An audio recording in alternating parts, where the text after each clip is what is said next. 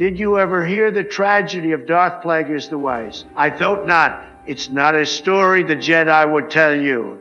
It's a Sith legend. Darth Plagueis was a Dark Lord of the Sith, so powerful and so wise he could use the Force to influence the midichlorians to create life. He had such a knowledge of the dark side that he could even keep the ones he cared about from dying. The dark side of the Force is a pathway to many abilities some consider to be unnatural. He became so powerful. The only thing he was afraid of was losing his power, which eventually, of course, he did. This show is part of the RetroZap.com podcast network.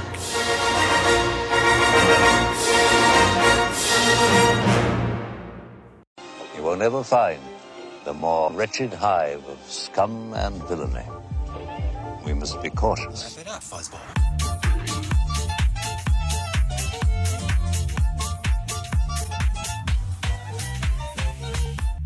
Hello, and welcome to Beltway Banthas, a Star Wars podcast live from the hive of scum and villainy in our very own galaxy, Washington, D.C.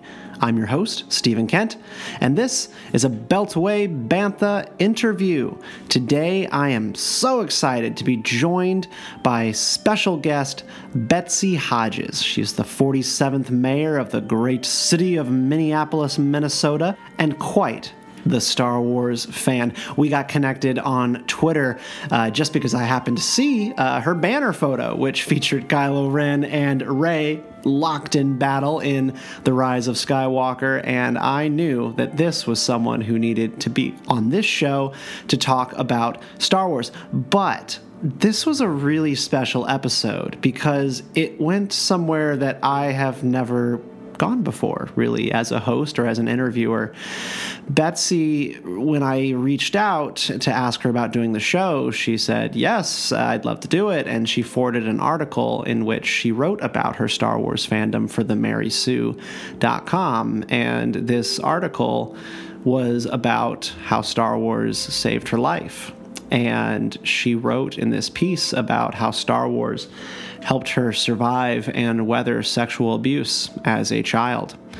It's a tough story, and it was admittingly tough for me to navigate as an interviewer. I found myself more off balance and just in a place where I didn't really know at some points where to go, just because, you know, it's a subject in which you really should just be listening. And Betsy did a great job not only of sharing her story and her truth as a Star Wars fan, but then relating that out to the rest of the world and what all of that means, what her experience means, and what she thinks Star Wars means, and what we need to learn from it. And it's about redemption, y'all. I mean, this is something that we come back to often on this show, but in a way, for this episode, that we've never really gotten to that subject before.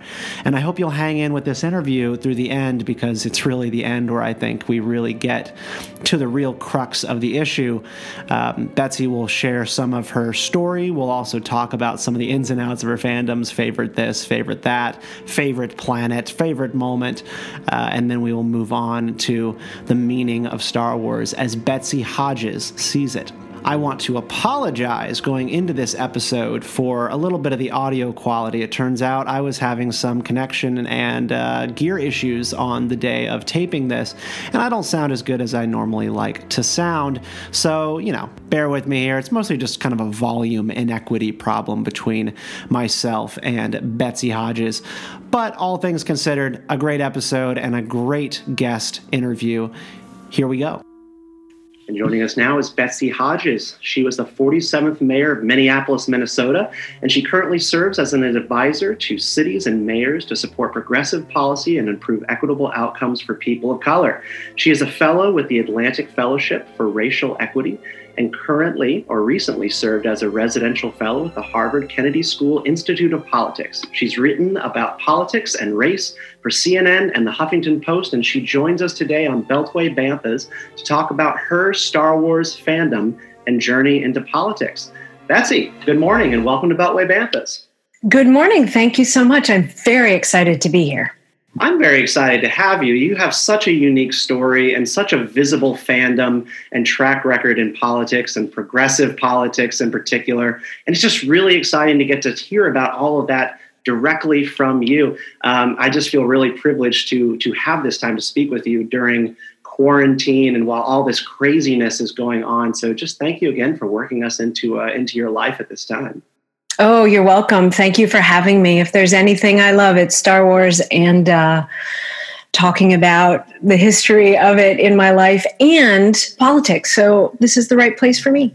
Well, I came across you on Twitter. And this is where I find a lot of potential guests for Beltway Banthas, because there's just so many politicos out there who love to wear their fandoms on their sleeve. And you and I follow and like to engage frequently with a Star Wars fandom leader named Brian Young out in Salt Lake City, Utah. And that conversation that y'all were having on Twitter led me to check out your profile and just see that you had a Kylo Ren and Rey background on Twitter. And then, it's just kind of all downhill, or actually really uphill from there, just in getting connected with you.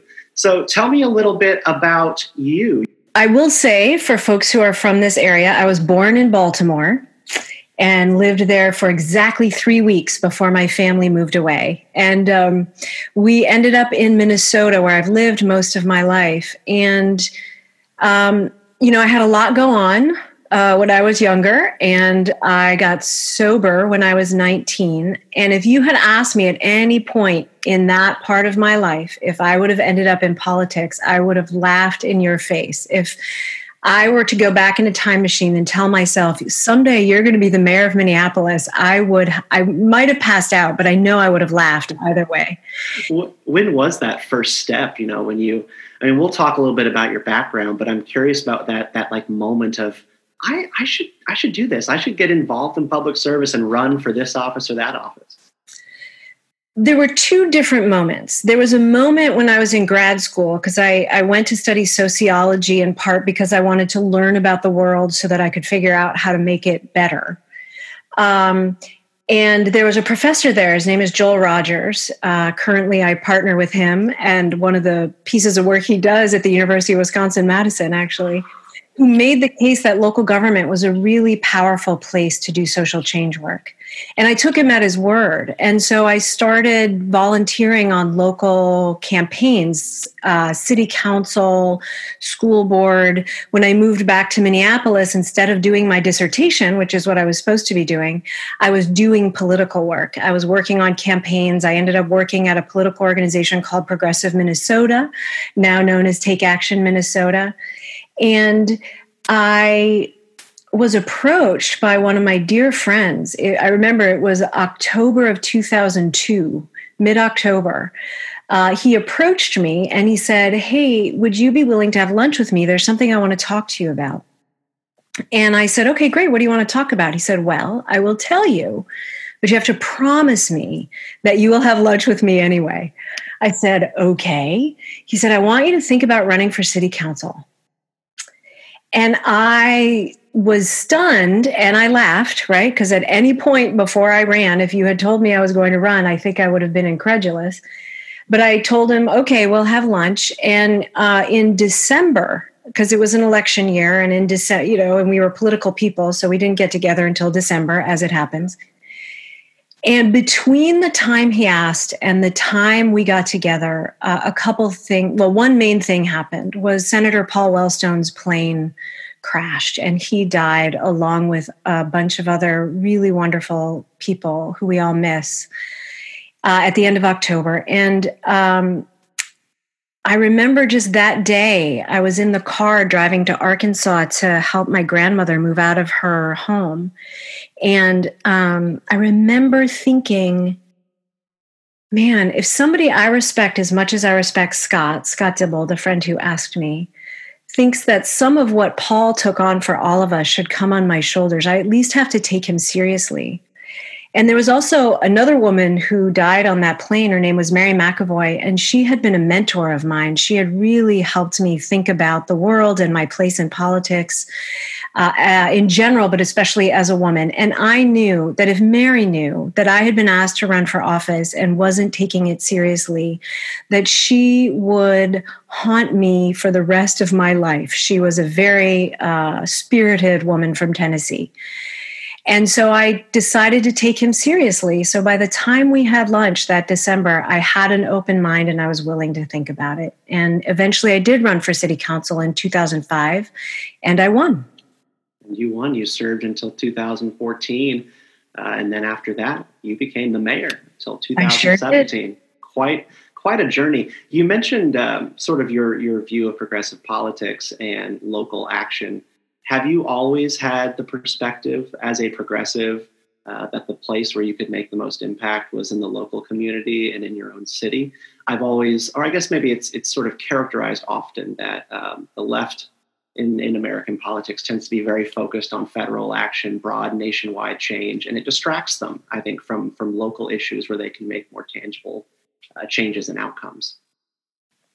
My entire adult life has been focused on local government and making change at the local level. I am not somebody, ironically enough, now that I live in DC, I am not somebody who has spent a lot of time focusing on the federal level. I really think that local government, city councils, county boards, school boards are the places where we can make the most difference and the most inroads, in part because it requires face-to-face interaction. We have to connect with one another as human beings to do effective work at the local level. And one of the biggest challenges we face as a country and as a culture is that there are more forces working to pull us apart than there are forces that are working to bring us together. And the local level is a powerful place to come together. And you can also get a lot done. If you look at the right, part of the reason they had such success for so long is because they focused on the local level. They built a farm team by taking over county boards, by taking over city councils and school boards. They built a farm team, but they also got a lot of policy done at the local level that we are still grappling with, 30, 40, 50 even years later. And so I took a page and was inspired by Joel Rogers to take that page and say, you know what, this is the place to work. And I have never regretted it. And I've never looked back. And even after leaving office, my work is still mostly focused on cities and local government. Yeah, I mean, that's really what has defined most of your career, and your byline has been focusing on cities and mayors and making changes on streets, and even on your Twitter profile, it seems to me that you supported Mayor Pete during the Democratic primary. Is that correct?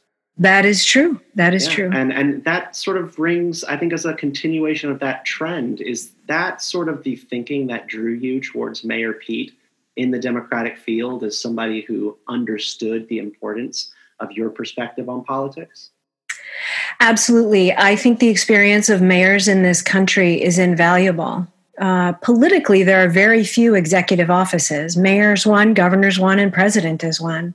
And I think that having been a mayor and the effective mayor that he was made Pete a really great candidate. And I looked at all the people who had served as mayor. I looked at all of them. Now, full disclosure, Pete and Chaston are also friends of mine in real life. And so it was very fun to support someone that I both believed in as a candidate, but also knew and believed in as a person. Now, I don't want to deprive you too long of Star Wars chatter. So I guess the best thing I can do for a segue is to ask, did you see, and how much do you tend to enjoy Rogue One, a Star Wars story? Oh, of course I saw Rogue One. And of course I loved it. What a fantastic film it is. I think of that movie often, like when I think of political engagement and activism, mostly because I think all of Star Wars, and I'm sure you know this, has like such a call to action, sort of hero's journey message throughout. And Jyn Erso's, to me, is the most articulate entry into activism of any Star Wars story that has ever been told. It's that moment where she's with Saw Gerrera and he says, you can stand to see the Imperial flag fly. And she says, it's not a problem if you don't look up. And I'm wondering, what was sort of your interpretation of that moment, and where do you see in your own life, like that moment where you realized that you had to actually engage in politics and not wait for someone else to take on the challenges? Wow. I would say the most transformative moment for me along those lines was April 29th, 1992. Which is the night that the Los Angeles uprisings were happening after a jury acquitted the officers who beat Rodney King. And I was working overnight in a facility for people with major mental illness because up to that point, I thought I was going to be a psychologist. I graduated college and with a double major in psychology and sociology, and wanted to change the world, but I was sober myself. I wanted to go into addictions counseling with people. And I arrived at 10 p.m. and I did what I did with the residents, hung out with them and then had to count pills, and then they all went to bed and I basically watched TV all night. And at that point, Dennis Miller, the comedian who is now very conservative, at the time was very progressive. And at the time, he had a short-lived late night television show. And I'm also a huge fan of comedy, and I loved his show. And I turned it on, and he was white as a sheet, which if you could see that on TV, it must have been very profound. And he had arrived at the studio between the moment that the verdict was read and when the uprising started, because most people didn't film their shows that night, but he did. And he didn't do a monologue. He just said, "I can't believe that just happened." And my stomach just sank, and I thought, oh no. And I went to CNN, which at that time really, it was one of the first times CNN was there, any news channel was there to cover something this endlessly. And all night I watched the coverage of the verdict and the uprising. And I remember I was just crying, and I had this thought that it was mostly white people who had done the bad things that people were uprising about, that was white people, and I am white, and that reflected badly on me, that said something that I couldn't fully articulate at the time, but I knew I was onto something. But that was really about me and my people in a key way. And that I am white, and that I had a voice that white people might listen to in a way that often we won't listen to people of color or indigenous people. And that what I needed to do and what I got to do was to go work with white people around ending racism and creating a better world. Like, it was literally that night. Yeah. And that has guided everything I've done since. It's why I went to graduate school in sociology instead of psychology. It's why I got into political work. And eventually it was why I ran for mayor. I have had, this is interesting because I haven't thought about it in exactly this way, but I come from libertarian politics, and part of my own journey has been what was described after Charlottesville as the libertarian to alt-right pipeline. I have seen over the course of my 10 years or so being engaged, a peeling off of people over the course of this period of time who kind of come up in conservatism or libertarianism, sort of, small government minded ideas, and they get peeled off by far right kind of internet dwelling enclaves, and they change over the course of time. And it was not until Charlottesville that I realized that there was a real problem, like a deep problem that needed confronting, that was not isolated, but was in fact nationwide. And that my own role in doing libertarian writing and policy and outreach, like that I had a responsibility to take on more of that problem and not ignore it, because that pipeline, in fact, turns out it was real. And the only people who can stop the bleeding and the movement of people from those mindsets to extreme political viewpoints are in fact like us, like the people who are sort of, of that same political persuasion, who can speak the language to those people, but stop them from going off the brink, right? Mm-hmm. You have a responsibility for those who you can relate to the best.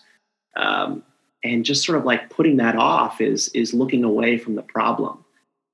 It's just sort of believing that any injustice that happens is not your responsibility. Yeah. And right, you are situated well to have a voice with people that they can hear at a moment when they may need to hear your voice as opposed to the other ones whispering in their ear, right? It takes a deep level of self-awareness, and I think some extent of courage for even someone in your position to go like, I'm going to try to work to change the hearts and minds of white people. And I'm going to do that. I'm going to do that in local politics in Minneapolis. I mean, that's quite a journey to take. I really admire it. And just in terms of like, the Star Wars hero's journey, that call to action is very real. And it does remind me very much of Jyn Erso in Rogue One. Well, I want to ask you a couple round robin things here on Star Wars. What is your favorite planet in the Star Wars universe? Tatooine. Tatooine. I like it. What is your favorite scene in Star Wars? One that always moves you? It may be the end of Return of the Jedi, when the fact that Luke didn't lose faith in Anakin Skywalker is borne out. When Darth Vader actually comes to his aid. You and I share the same scene. Yeah. Just talking about it gets me a little choked up. I always, I never miss an opportunity to talk about Darth Vader's change of heart, the moment when he realizes that he needs to jump in and get rid of Palpatine is my favorite moment in all of Star Wars. And it's not just like cool, it chokes me up.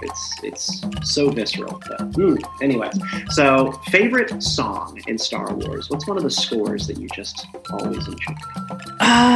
Well, my husband and I are watching the Clone Wars right now, and so that version of the Star Wars theme is pretty delightful. That's awesome. How far along are you in the Clone Wars right now? We just finished season 2, episode 14. So we're in the Mandalore series in season 2, which we have to keep pausing so I can look things up.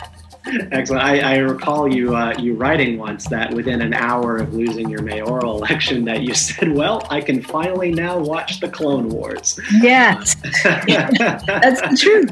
It took a pandemic. But I will tell you, I married the right person, because when, the stay-at-home thing started, my husband sent me an article and suggested that we watch the entire Star Wars canon in what I call galaxy order. And so we watched The Phantom Menace and Attack of the Clones. Now we're watching the entirety of Clone Wars, and then we're going to watch Revenge of the Sith, and then we'll watch Jedi Rebels, and then go to Solo, and then Rogue One. Well, you will have a spectacular journey. Maybe you got a lot to get through, but eventually if you can make it to Star Wars Resistance, also another really good animated series. Yes, my commitment is to watch all of it, because I've seen the movies, but I haven't seen the animated series. Well, I'll tell you, in Clone Wars, I'm just so excited for you, because you're in for such a roller coaster of great political content. I mean, it's really the best of the best when it comes to the government and political worldview of Star Wars that you don't get blatantly in the movies, but in the Clone Wars series, it's everywhere. Is the Jedi mind trick immoral? I think it's the equivalent of asking, is power immoral? And I don't think it's inherently immoral. I think how you use it. That's fair. That's fair worldview. Final question for you. Child monarchs on Naboo, a good or a bad thing? Child monarchs on Naboo. Is that a good thing or a bad thing? Yeah. I'll remain neutral on that. I mean, to be fair, Queen Amidala was elected. So, it's okay. That's who they want. And, their queens are elected. So fair enough, right? There's a state legislator somewhere in this country who's 18 years old and doing some good work. I think in Georgia, actually.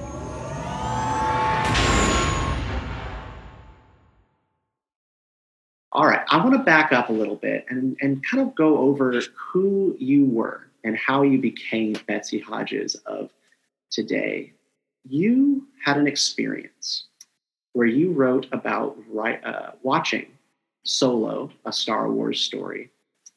And at the end of this movie, you're sitting in the theater and it gets to the moment where Han hears about a job that is available on Tatooine. Some big shot gangster needs something done. And you wrote about feeling the call back to Tatooine in that moment. That you could sort of taste the air and you could feel the sand. And it brought you to tears watching the end of Solo. And I honestly don't hear that much about Solo because it's definitely an underrated Star Wars movie. And you shared tears of gratitude in that moment. You were weeping because Star Wars meant something to you in that moment. I guess that you hadn't felt for quite some time, and you wrote about it in the Mary Sue in September 2018, a piece called "How Star Wars Saved Me." You were abused as a child, and Star Wars offered you a sort of salvation. I don't want to tell your story for you. Can you share with us what you wrote about in the Mary Sue? I can. And the first thing I will do is a little ad for Solo. It is underrated and not enough people have seen it. And I suggest people watch it and maybe watch it again if they've seen it only once. But I did have that moment in the theater because Han is offered this job on Tatooine. And it's this, I was immediately thrust onto Tatooine. Like I could feel the heat and the sand and the wind.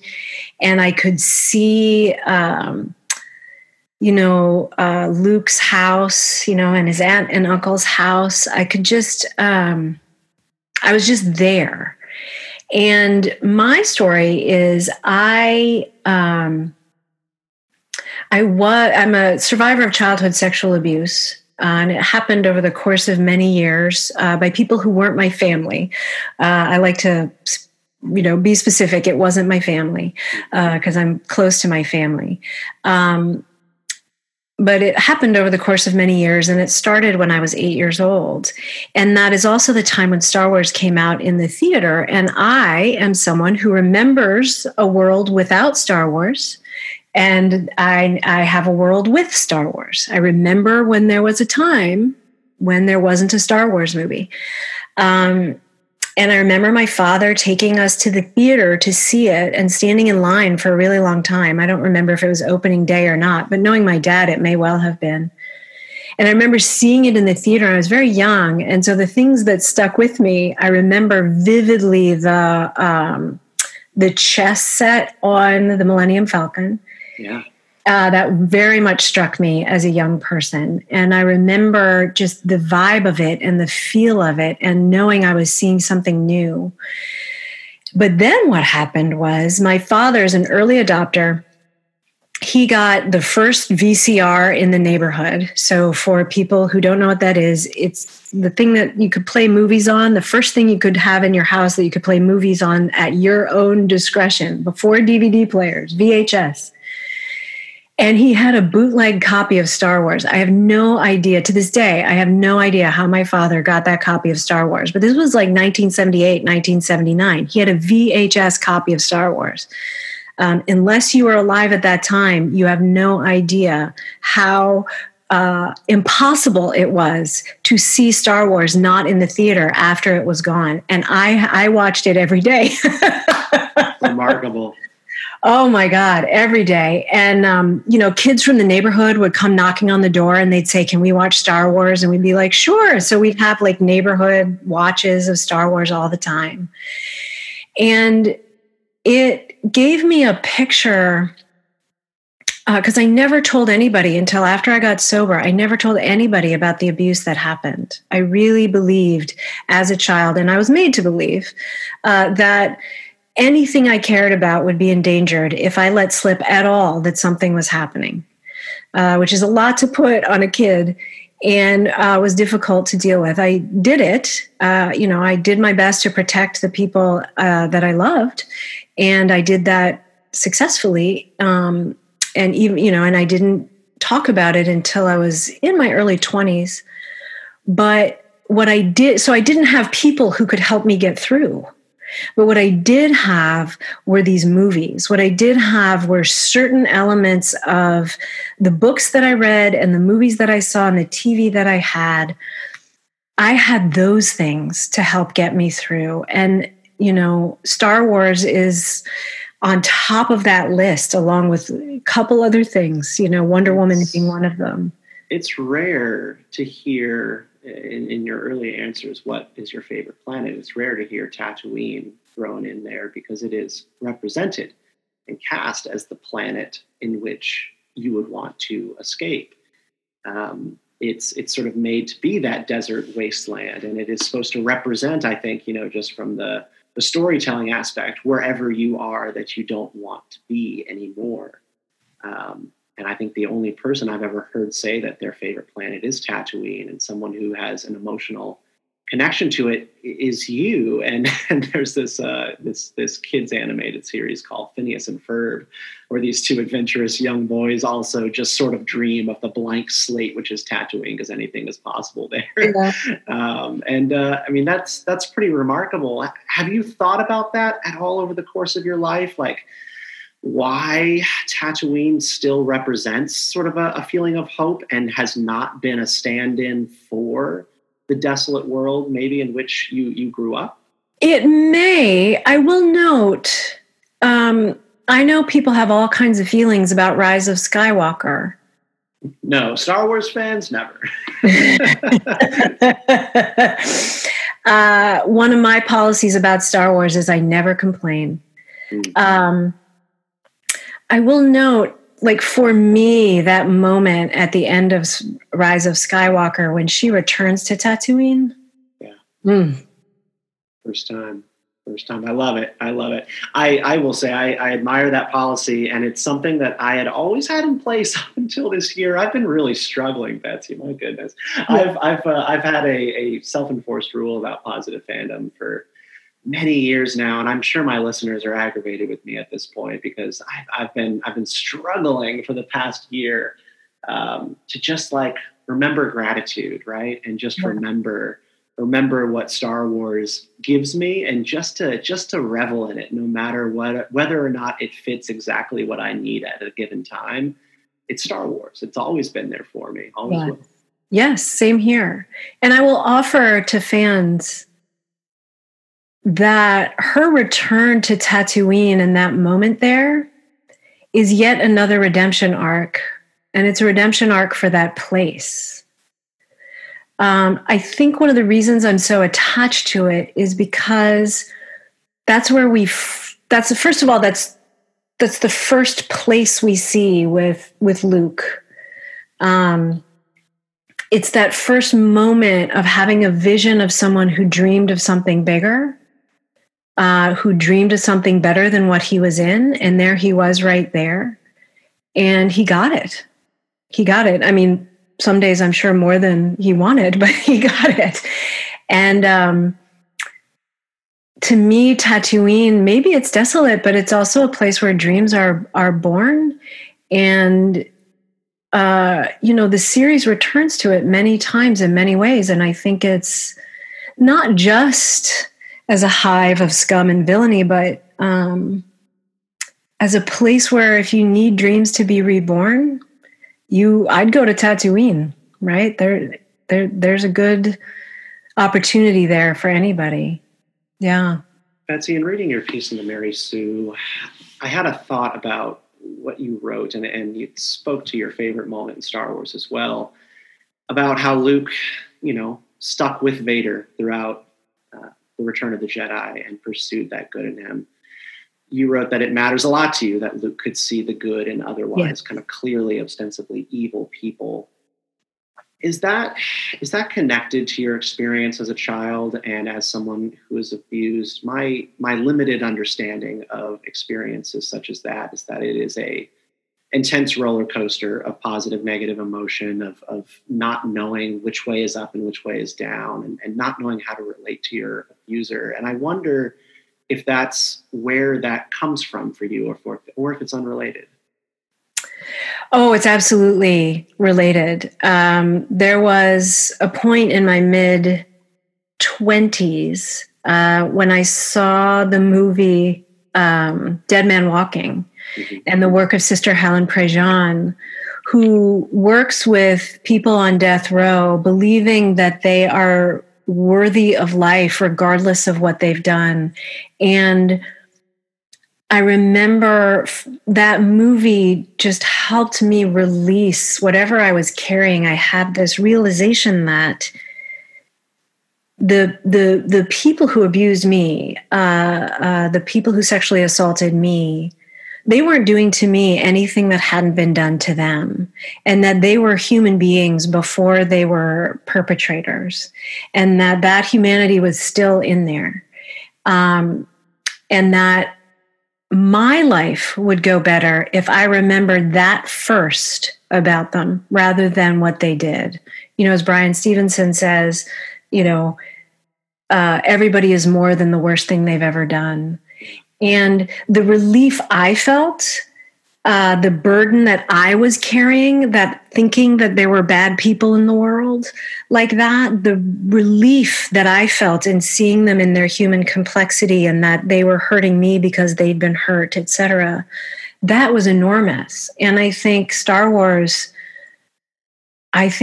prepares anybody for that realization and that revelation, because I really understood more when I watched Star Wars after that the burden Luke would carry if he really just thought Darth Vader was evil and walked down that path, the burden he would carry would be too heavy to bear. And in fact, Darth Vader, Anakin Skywalker, had taken on that burden himself, that he had worn his bitterness as a mantle, and it was too heavy a burden for him to bear. He relinquished that at the end, and it's just a better way to live. It is, and creates more options. The hurdles you faced in surviving abuse and entering politics, just a nexus of fear, anxiety, and negativity. It's what Luke had to confront on Dagobah in the cave for one of his tests. He asked to Yoda about the dark side cave. He said, what is in there? And Yoda said, only what you take with you. Yes. And I was going to ask if you had entered that cave yet in your life, but it sounds like you have. Your own journey in confronting the idea of redemption and letting go, I suppose, of certain aspects of darkness that can rule you.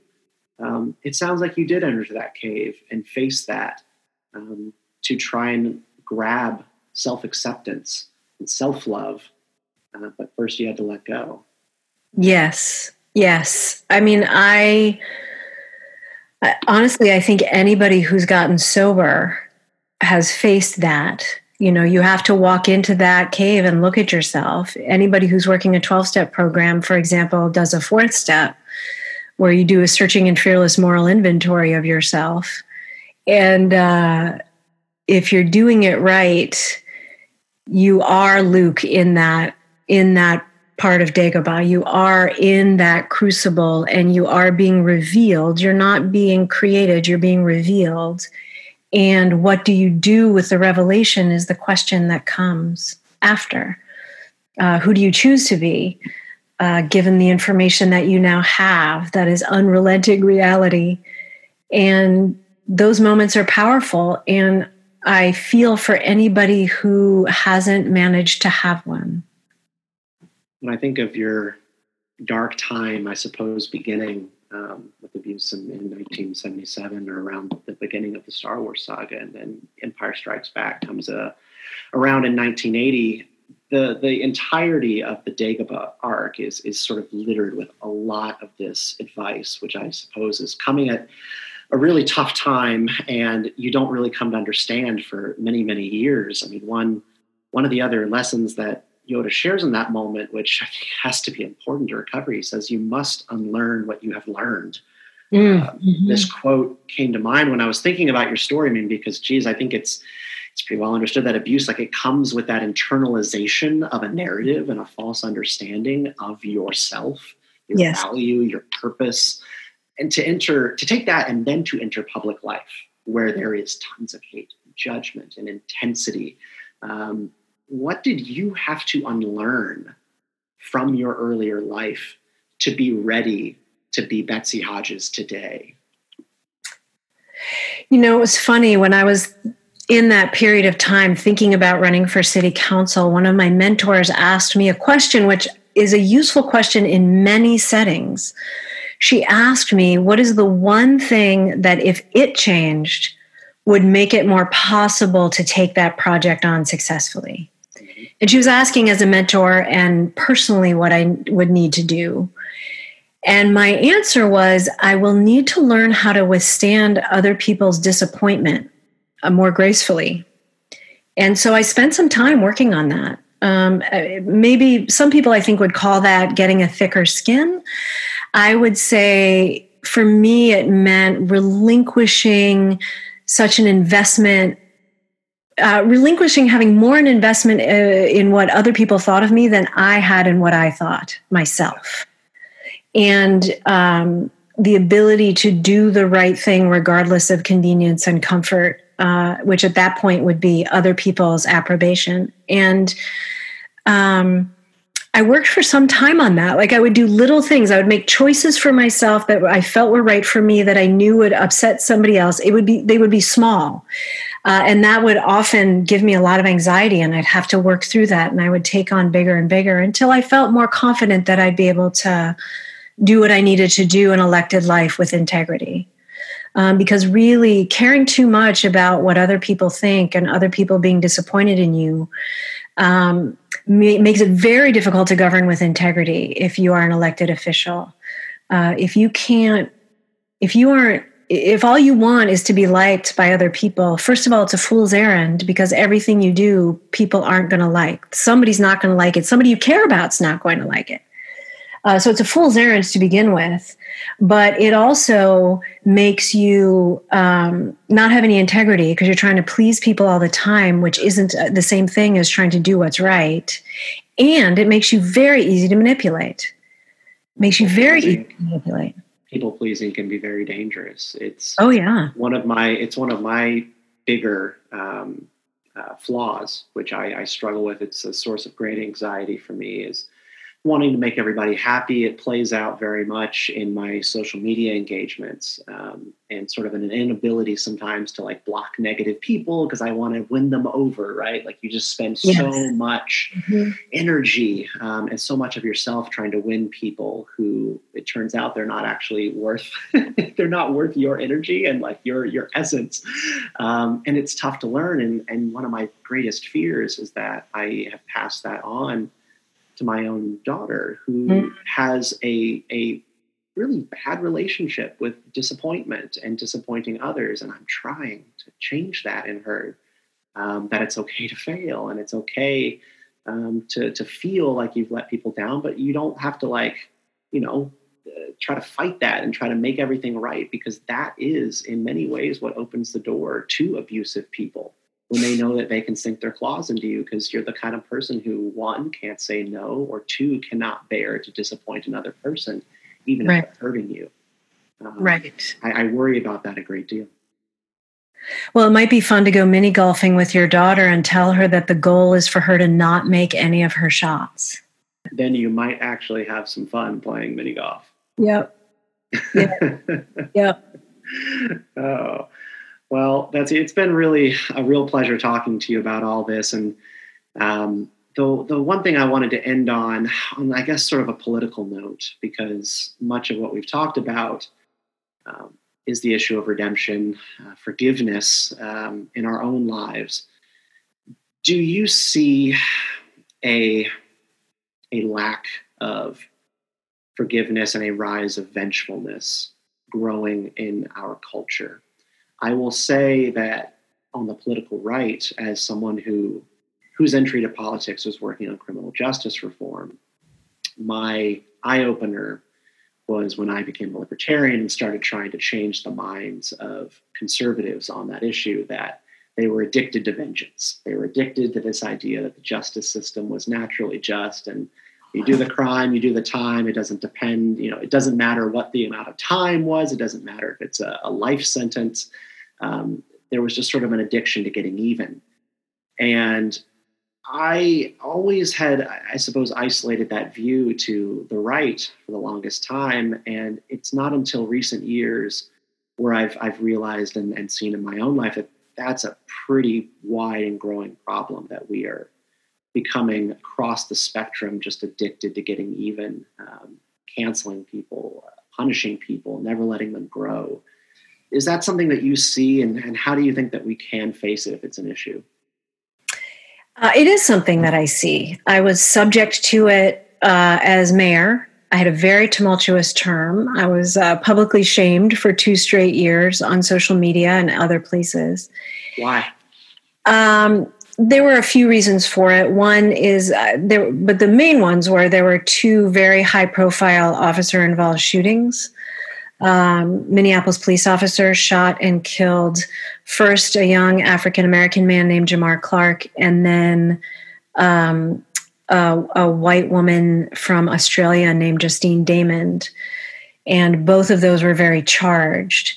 But I think more what happened was there were a lot of people who opposed my agenda, and they used any of the tools that were available to them to oppose the agenda, and they would pick them up and use them to try and limit my scope of authority and limit my success.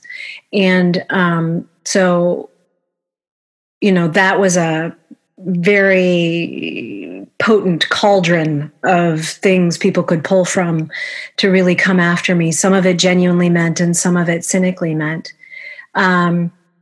But yes, I see what you're talking about, this idea that there is no room for change or growth, that if somebody isn't in the right place to begin with, that it's impossible for them to get there.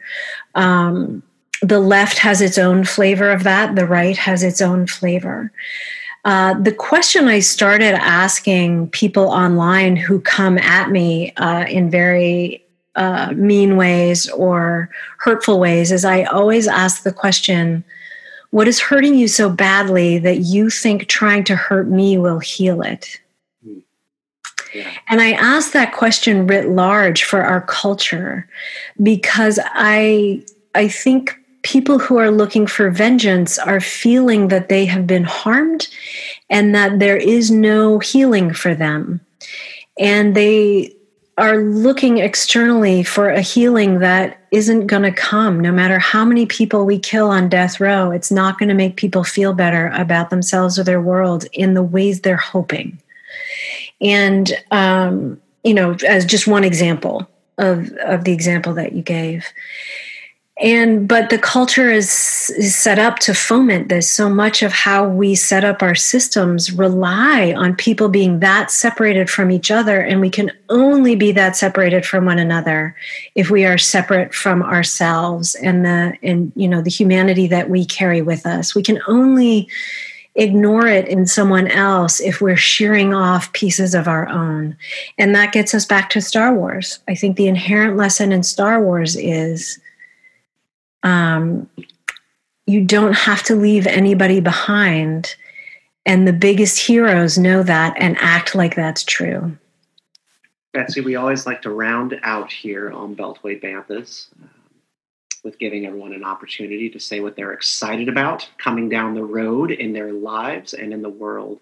You know, as a Star Wars fan, what I'm looking forward to is very personal to me, not something new on the Star Wars horizon, but rather the fact that I am finally watching Clone Wars, that I get to see the whole series now with that canon under my belt. I'm very excited about that.